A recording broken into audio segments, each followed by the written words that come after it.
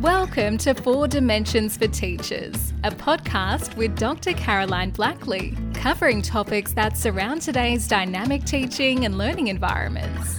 Ignite your curiosity, engage your passion for discourse, and encourage others to join us in these robust conversations, all to strengthen our community of practice. No need to put your hand up. Just tune in as we laugh, cry, challenge each other, and aim high to continue to be the best teachers we can.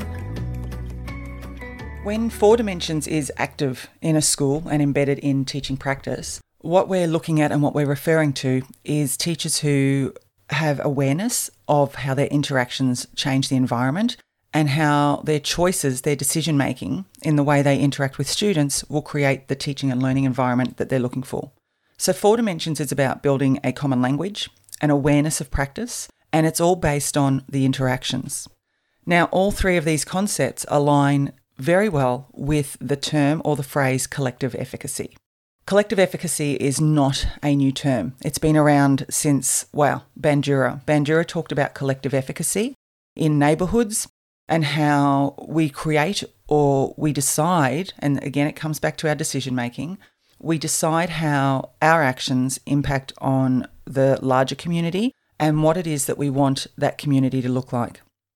John Hattie has recently talked about and published on collective efficacy in schools, as have many other authors. And what we need to look at in a school environment is first, what do we want our culture to look like? What do we want that belief in our school system to be reflected of? What values drive our decision making? And how do we move towards everybody being a part of that journey? So when we do 4 Dimensions and we embed 4 Dimensions, the framework within a school, what it is, for those of you that haven't heard or if you're just tuning in for the first time, I did my research a couple of years ago now, and what I looked at were what are the differences between teachers. I had teachers who said they loved their teaching, felt they had minimal disruption in their classroom, and the data supported that statement that they made. Those teachers gave statements that were around positive affect, so feelings of happiness, joy, success, achievement in what they were doing in their work, as opposed to other teachers who had negative affect, and in their statements, what was similar, the teachers who referred to high disruption, high frustration in their classroom management, in their students, in their relationships within the school, they demonstrated a consistent message of very high amber interactions with students and much less green interactions with students. Now, when we talk amber interactions, these are interactions that are redirecting behaviours and with follow-through. Now, follow-through is highly important in any framework for behaviour management, but when we focus on behaviour management in creating our collective efficacy for a school, what we do is we train our teachers on how to manage disruption. Now, to manage disruption, it requires disruption. So the actual thing we're trying to eliminate, we're training teachers in.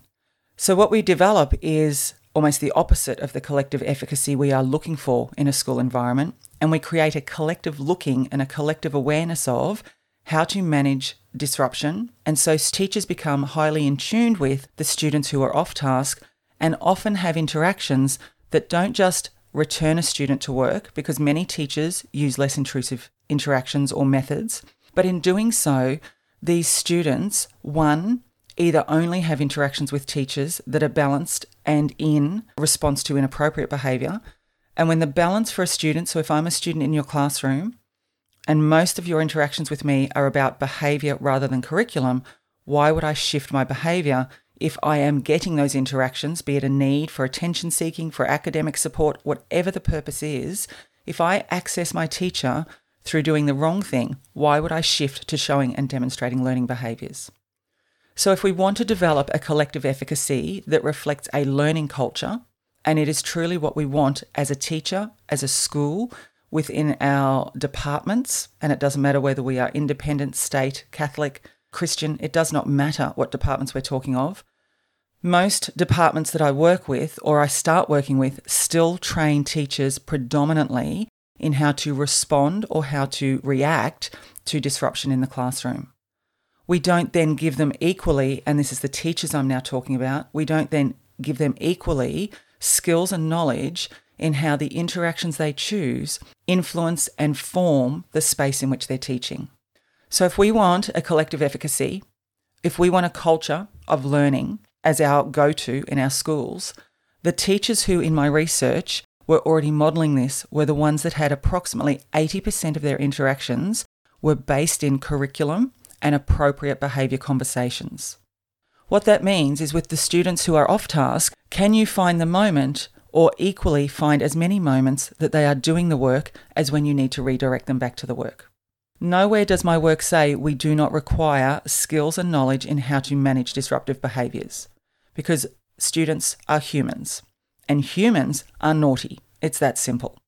Humans break rules. We wouldn't need police if we didn't break rules. Human nature is to push the boundary and to go beyond what it is we think we should or what the rules say we can do.